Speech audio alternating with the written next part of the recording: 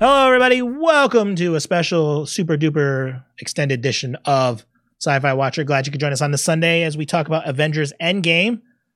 I'm Corey Charette, and joining me is my friend Mr. Brian Lee. Brian, how's it going? Hello. Got a sore throat, but I'm ready to talk Avengers. All right. So excited. Yes. Let's rock and roll. So the first part of this, we will be doing the spoiler-free version, so this might be short and sweet. So for you that just want to hear that part, here you go. Let's get in the meat and potatoes of this. April 26, 2019, this was released. Written by Christopher Marcus and Stephen McFeely. Directed by the Russo brothers, starring, everybody. Robert Downey Jr., Chris Evans, Mark Ruffalo, Chris Hemsworth, Scarlett Johansson, Jeremy Renner, etc., etc., etc. 181 minutes. I think the movie theater should have sold Marvel Avengers Depends underwear. Yeah, it was a long movie, but I did not feel that length watching this. I was thinking the exact same thing. This film was, let's start the movie, boom, and just hold on to your seat because it's going to be a crazy ride. It was a crazy ride. I mean, we'll talk more about it in spoiler territory, but I think if you wanted the antithesis to what happened in Infinity War, yes. Yeah, I'm glad that it didn't start like right after Infinity War. You know, we had the 3-week gap and things have obviously changed a little bit. And I'm like, okay, that's good. And it's literally not like to be continued. And then we pick up right at the end where all the stuff hit the fan in the last film. Mm-hmm. So much action in this. It's just so overwhelming. Yeah, there were some amazing character moments. Mm-hmm. There were a lot of, like you said, a lot of action, but it wasn't 100% action. Right. There was a lot of character building. Even at a movie like this, there was still some character building that touched a lot of people, I think. Characters that didn't get a lot of attention in the past films got a lot more attention. I'm not going to say names. But there was a lot of surprises in this. A lot of stuff that I didn't even think about that I couldn't have predicted. They did a really good job in all of the previews, not spoiling anything. Yeah, and I agree. I'm one of these people. I don't watch live television so much, so I avoid trailers and commercials and stuff. I was expecting when this film started to be going down a specific path, which I think most people like. Right. Here's the way the film's going to happen. And then, right. And then you get like 10 minutes into the film and you're like, oh, no, I guess not. Yeah. The normal progression you're thinking when you're watching this trailer is not what's going to happen. And that's refreshing. And it's also refreshing to not be spoiled by the trailers because there's so many movies out there. They lay out the whole entire movie in the trailer and you're like, okay, I saw that in the trailer. I saw that in the trailer. Yep, I saw the movie. Well, I think the fact that this is a 3-hour film also makes it a lot easier to put a trailer together without spoiling anything if they want to.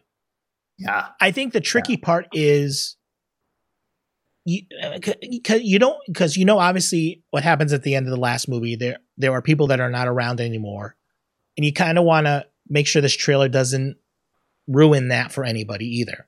Because some people haven't seen that one yet. They're like, oh, I want to see this before this comes out. You don't want to ruin a film that, spoiler alert type of thing for people that haven't seen it yet. And they did a great job on that.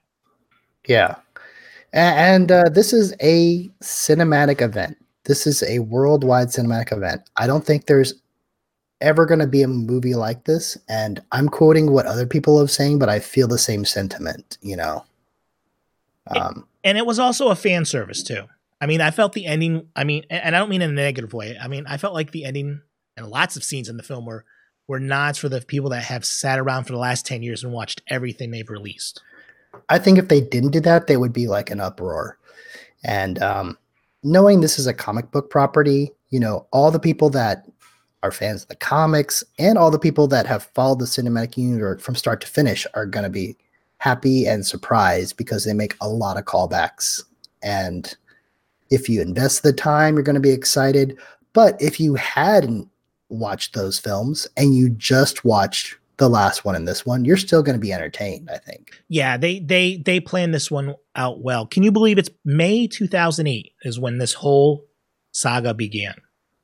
I know it doesn't feel that long ago, but if you think about it and all the movies, yes, it has been that long, you know? Yeah, Iron Man, a young Tony Stark. 11 years in the making. It's just mind blowing how time has moved. And I honestly did not think in terms of comic book movies that comic book films would still be as popular today as they were 11 years ago. Yeah, I think when they first came out, people were just like brushing it off, like, "Oh my god, a comic book film? How is that gonna surpass, cinema?" Well, I mean, it was great, and I love the idea. I'm one of those fans. I love the idea of let's take all these different characters and put them together, and have a super group. Obviously the Avengers is that. I'm like, okay, they can do it. They made an Avengers film. I'm like, awesome, they did it. I'm like, it's not going to make it to the next Avengers film, and they did it again. And I'm like, okay, that's good. And then they did it a third time / fourth time here. And I'm like, holy cow. Yeah. It's 11 years and you guys can still do it.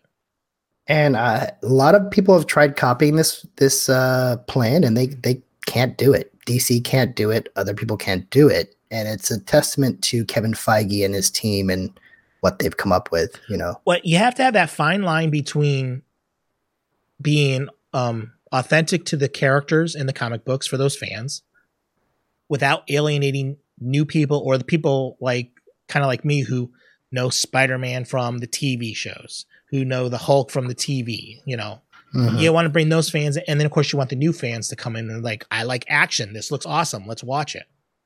Right.